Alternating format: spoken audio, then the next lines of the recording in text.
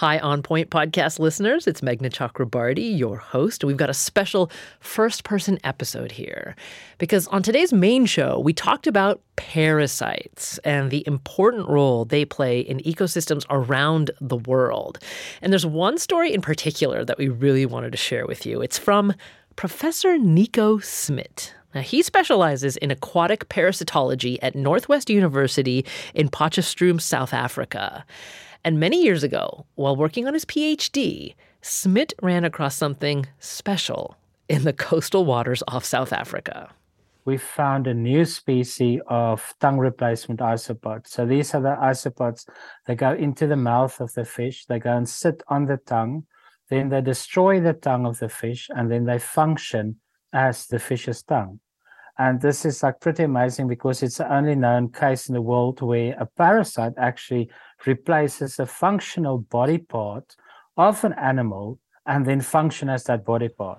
I have to say, my first response when seeing a photograph of this parasite was, wow, because it looks just like the fish's tongue, but with some eyes staring out of the fish's mouth. Now, Nico Smit says that the fish and parasite can live together for many, many years, decades even, because the fish can't actually get rid of the parasite even if it wanted to.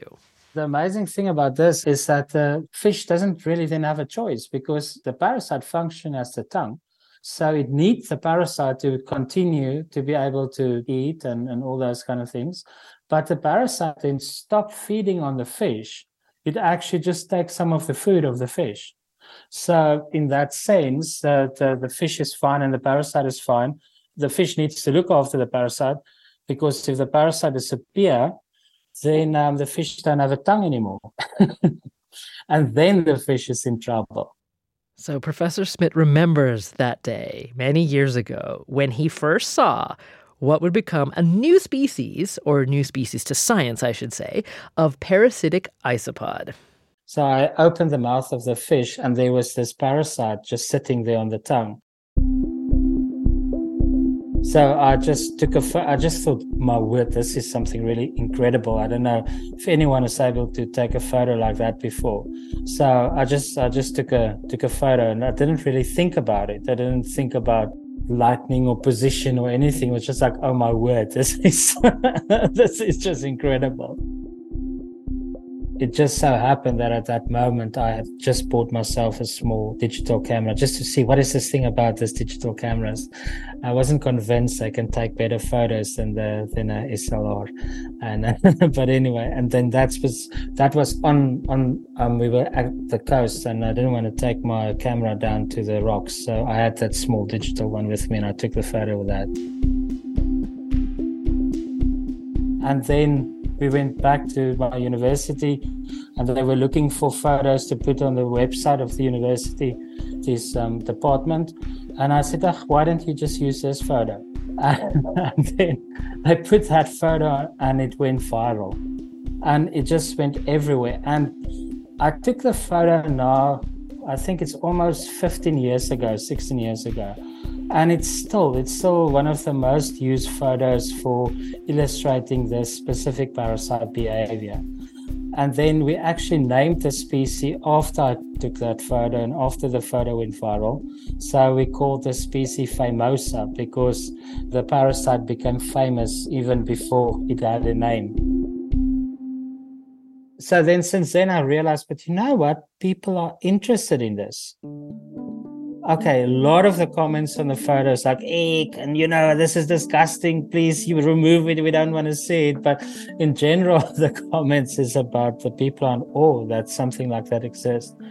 So that made me realize that there's a hidden diversity of these actually stunning organisms that people would be interested in, but they don't see them because there's not really a lot of photographs of those kind of things available.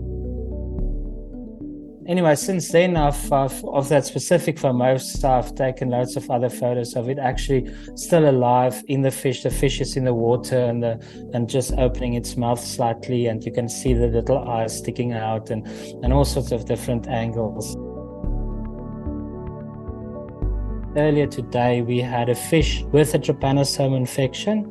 So I was able to take live video of the trypanosome moving in the blood, which is, again, it's something no one sees it. It's just like we as scientists are privileged enough to see these images and get a different idea of parasites when we see them like that.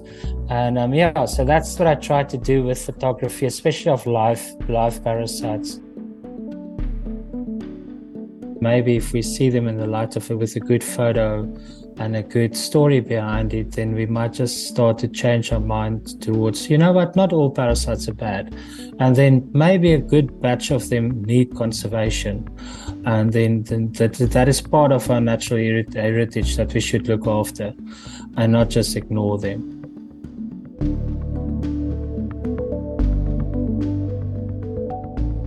That's Professor Nico Smit. He specializes in aquatic parasitology at Northwestern University in Potchefstroom, South Africa.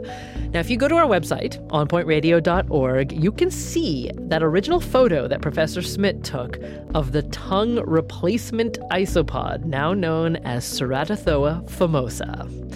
Now, we talked a lot about parasites during our main hour conversation, different species and the evidence that's emerging that maybe global warming is driving down parasite populations and why that should matter to us as humans. So I encourage you to check it out. It's in our main podcast feed.